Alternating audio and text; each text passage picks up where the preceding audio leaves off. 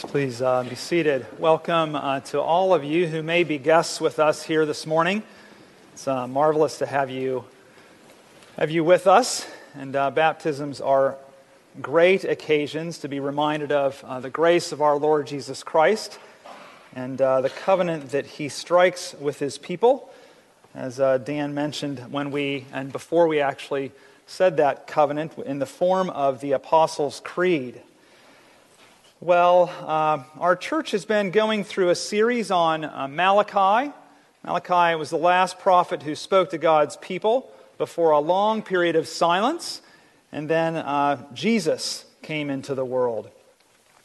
And the text today is not a baptism text. You might have noticed when it was read.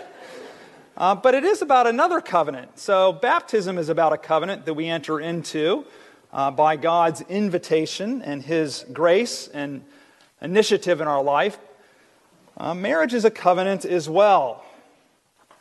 It's one that He is in very much, and all of us don't enter into that covenant, but there are some parallels between the two. J.B. Phillips once wrote a book that was called "Your God is Too Small." Today's message could be, your marriage is too small. I'm not advocating polygamy, and just in case you're wondering. Actually, the title is, Why Does God Not Accept Us with Favor?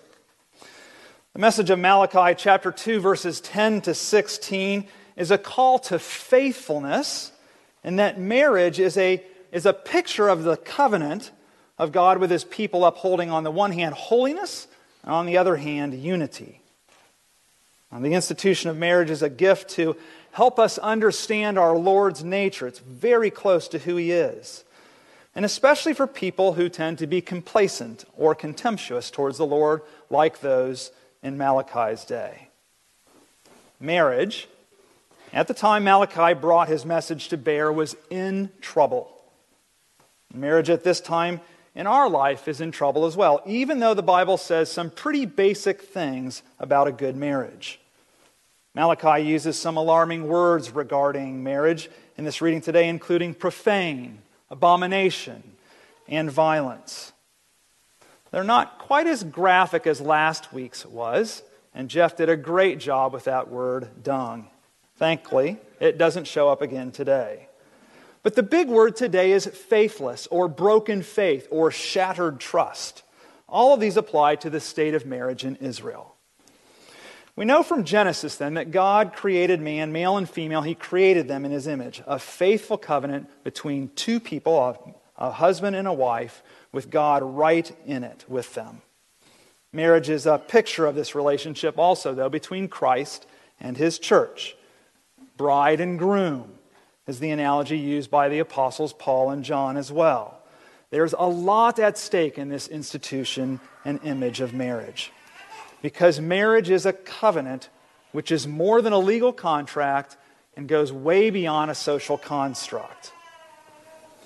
Covenant is the way that God spells love in the Bible. It is the way the Lord reveals His love to people. And in today's reading, we learn about two dimensions of this covenant in marriage that are really important to our Lord and our church. And the first one is holiness, and the second one is unity. So let's look at those two, holiness and unity. Last week that we learned that priests failed the Lord, and they did it in a big way 2 times. They didn't keep the Lord's ways, was the first way, and secondly, they showed partiality in their instruction. The Anglican tradition states in the Articles of Religion that the marks of the true church are where the gospel is purely preached and the sacraments are duly ministered. The priests of Malachi's day would not have passed that exam. They failed the holiness or the purity test to teach the truth, the law, the Father's instruction for His children, for His nation Israel. Failed instruction, teaching, or preaching invariably then leads to idolatry and then immorality. It always happens in that order. Holiness cannot rise out of idolatry. So it's not even surprising or predictable, you might say, that the Israelites then rejected and rebelled against the Lord because of these priests' failure to teach the truth. The Israelites are found guilty then of breaking faith and committing abomination, as shown in verse 11. How does this show up? It shows up in two ways. First, generally it shows up by their profaning the sanctuary, that holy place, that place of holiness. But more specifically, it shows up when Judah married the daughters of a foreign god. This was explicitly prohibited in Exodus 34, beginning at verse 11, and then Deuteronomy chapter 7, verses 3 to 4. This covenant, this marriage, then, is an act of worship that's associated with the covenant between God and His people. And so that's why Malachi equates marrying the daughter of a foreign god with faithlessness, brokenness, shattered trust. It's an offense to the Lord. Now, the daughter of a foreign god isn't likely to take offense at this, but the Lord does. But why didn't the Israelites keep the covenant resulting in upholding the holiness of marriage and worship?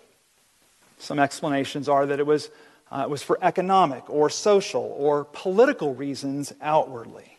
You see, the post-exilic Israel wanted to get ahead and get on in this world when they returned to the Promised Land, to Jerusalem, to Israel. But with very little means inwardly, they didn't trust in the sufficiency of God's grace and mercy and kindness and provision for them. And so they married for a different kind of gain, salvation even, security for themselves, taking it into their own hands. And so they broke faith with the grace of God, who brought them out of slavery back in Egypt and now brought them out of exile back into Jerusalem.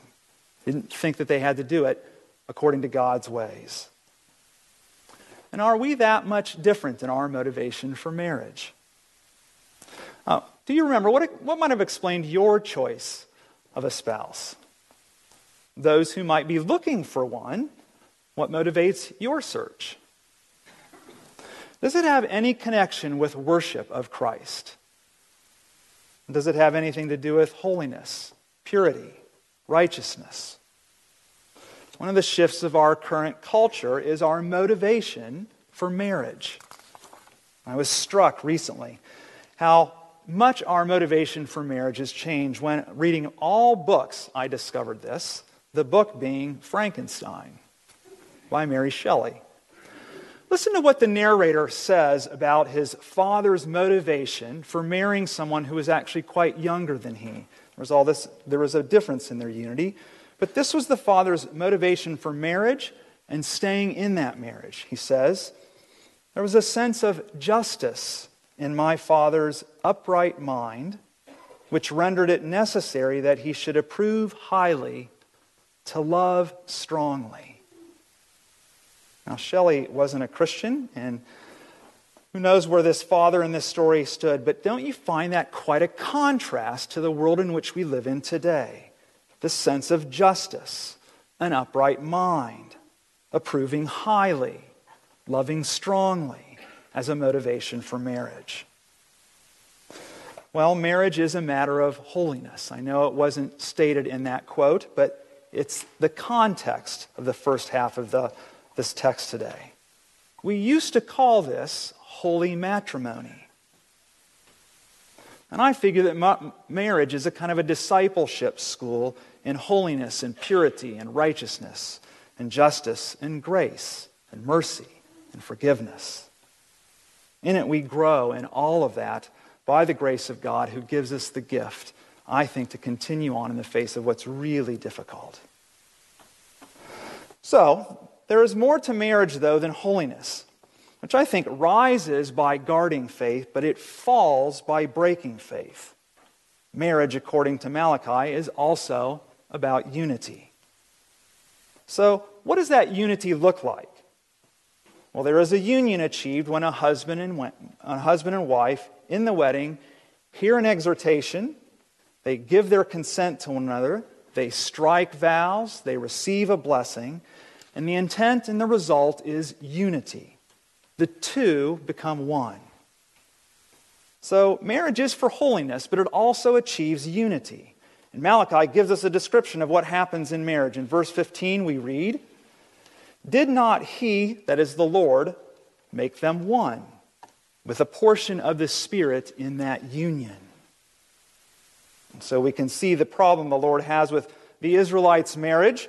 They are faithless or breaking faith right from the start when they join in marriage with a daughter of a foreign god.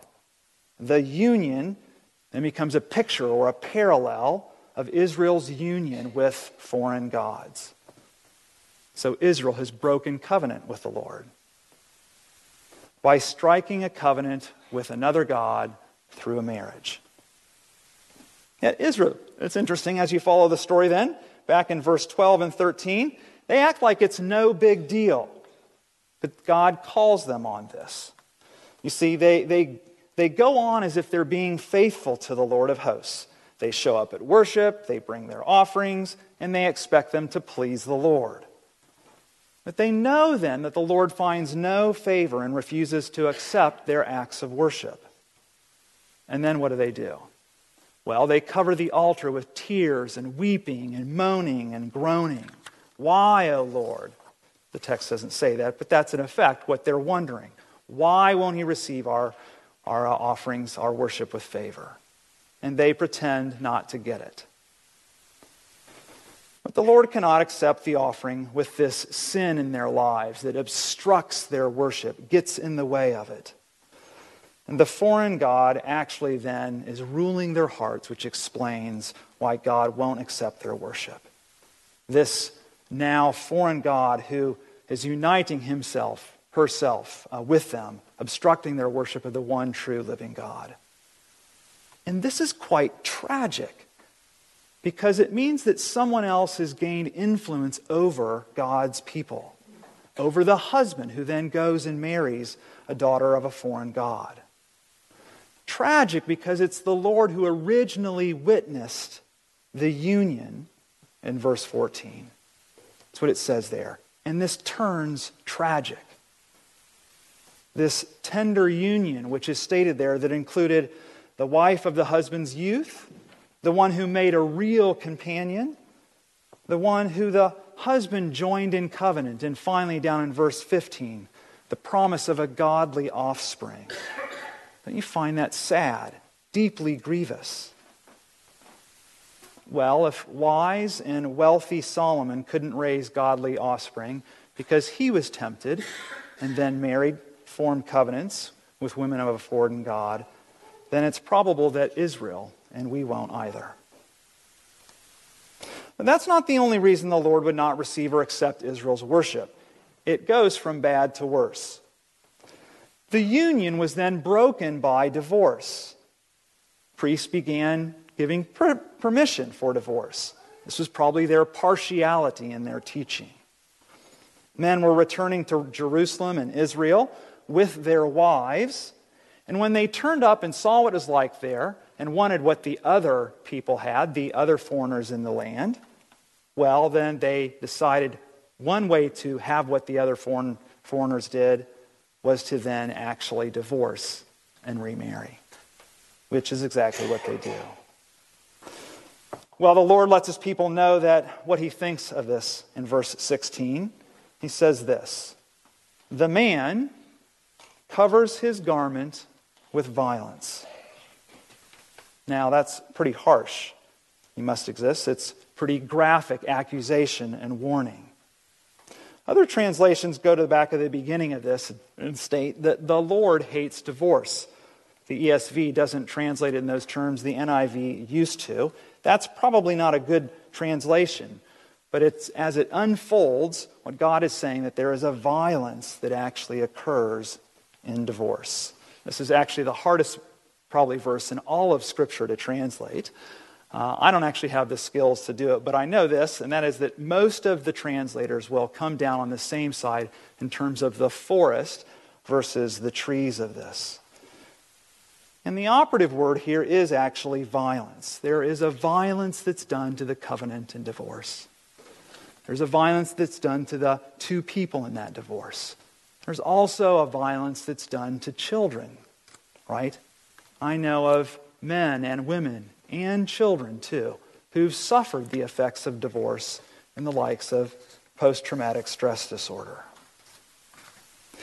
If you think it doesn't sound very loving that our Lord would see things in these terms, I think, and I know from conversations with people, that the couples who've been divorced, children, parents, friends, maybe even lawyers. No, actually, I spoke to a lawyer about this morning. They, too, hate the causes and the effects of divorce. But that's not to say that it's never permitted. Malachi doesn't take this up, but both Moses and Jesus provided some opportunities, some grounds, as it were, for divorce. And the biblical grounds are adultery and abuse. But that's not the case with Israel in Malachi's message. And more often than not, it's not the case in the world in which we live in. Though there is abuse, there is adultery, and those are grounds for divorce. In an Anglican wedding, the service begins with the exhortation of marriage, and at one point the exhortation reads this: matrimony was ordained for the hallowing of the union of a man and a woman.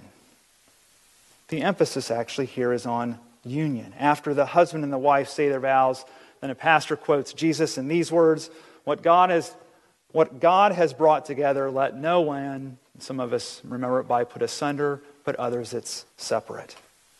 The emphasis here is actually on union and no restricting actually opportunities for divorce. This is something that God is bringing together. Well, divorce fails to accept and appreciate that God is the reason that two become one in this union with a portion of the Spirit. So Malachi encourages us then twice to guard ourselves. Guard yourselves, he says, in your spirit. Friends, I want you to leave today taking two things: taking broken faith, taking shattered trust, and divorce seriously. But even more, when you leave here today, what I really want you to take seriously is just how much God honors faithfulness. Those who've married, those who've never married, or maybe those who were once married. Closing, let me just kind of make three applications to this. First for the married, second for the single, and then finally for those who are divorced. For those of you who are married, marriage, actually for all of us, it's a picture of God's relationship with us in covenant. Marriage is for holiness and unity and procreation and pleasure and companionship. But it's also an act of worship and witness to the world in which we live in. I know that there are times that it's really difficult and delightful. It's painful and pleasurable. And always requires the grace of God to remain faithful to Him and to our spouse through the mercy and kindness and courage of Jesus Christ. Let me say this. I think that we do a pretty good job at St. John's of supporting marriages, but I know that we can do a lot better. I want to commit myself to that with you. It's for the married people. The singles. This is difficult to hear, I know. Not just what I'm about to say, and I don't want to be trite, but I know that it's difficult to hear about marriage and be here as a single person. But without being trite, let me remind you that our Lord was single. He was tempted in every way. I'm sorry that the church has sometimes put you in singles groups. I'm glad that our church doesn't do that. I'm also sorry that sometimes married couples have not included you into their life. But I'm really thankful for a number of the married couples here who do include singles in their life. And let me say that I don't think they include you in because you're single. I think they include you in because they like you. And I'm really thankful for the singles who include themselves in the life of married couples. And I know that you too, like them, don't include yourself in those relationships because you like the couple, although I hope you do, but you like the members that are in that marriage. It's the first thing. The second thing, we've had a baptism today. This is for singles, which is a sign of God's covenant with his people. And the only reason that marriage isn't one of our sacraments in the Anglican tradition is because it's not a command. It's not, you must be married, where baptism and communion are. We must be baptized and we must receive communion. But that's not the same with marriage. That being the case, though, let me suggest this, I think, that both baptism and Holy Communion are about the holiness and unity with God. And so God's presence is made real to us through that. And so I encourage you to press in to baptism, press in to your union with Christ through communion.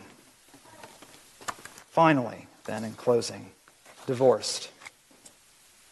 I'm sorry for the church's failure to support you in your marriage, and our failure to support you through your divorce, in the middle of your divorce, and after your divorce. I'm sorry about that. I know that there are lots of supports in this world for marriage and through divorce. There are good counselors. There's good pastoral care. There are good resources as well. I know, but I think that we can do more. If you're someone here today, or you know someone else who's going through divorce, let me just encourage you or encourage them to take the opportunity to learn about divorce care. We have that here at St. John's, and even this fall, we're going to be having a divorce care for kids as well in collaboration with the Oak Ridge Adventist Church. It's absolutely critical, this ministry is, in caring for people who are going through divorce.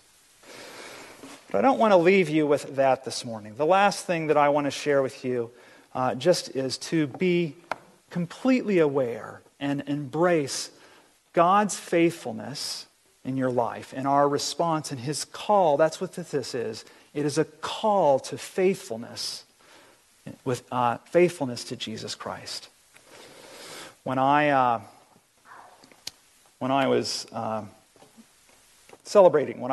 officiating at weddings in the past, I used to open my wedding sermons with this following quote. Many of you will actually know about this. Some of you won't, just because of your age and stage of life. But Neil Armstrong, who was the first man to land on the moon, when he landed on the moon, his first words back to Earth were, do you know?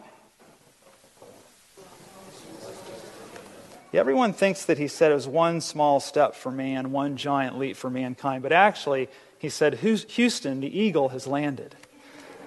But his second words, when he actually set foot on the moon, were one small step for man, one giant leap for mankind. And I think that's what marriage is like. It's one small step for a man and a woman, but one giant leap for mankind. Our marriages are not just about us. They're not just private. They're public too. And I know you're saying, but wait a minute, James, I spent a lot of money and a lot of time and a lot of emotion just to take that initial step. It took a lot from me. But I think we all know that it takes even more to see our marriages, to support marriages, and to support the church in this, so that it's an act of faithfulness. We see that in response to the faithfulness of our Lord.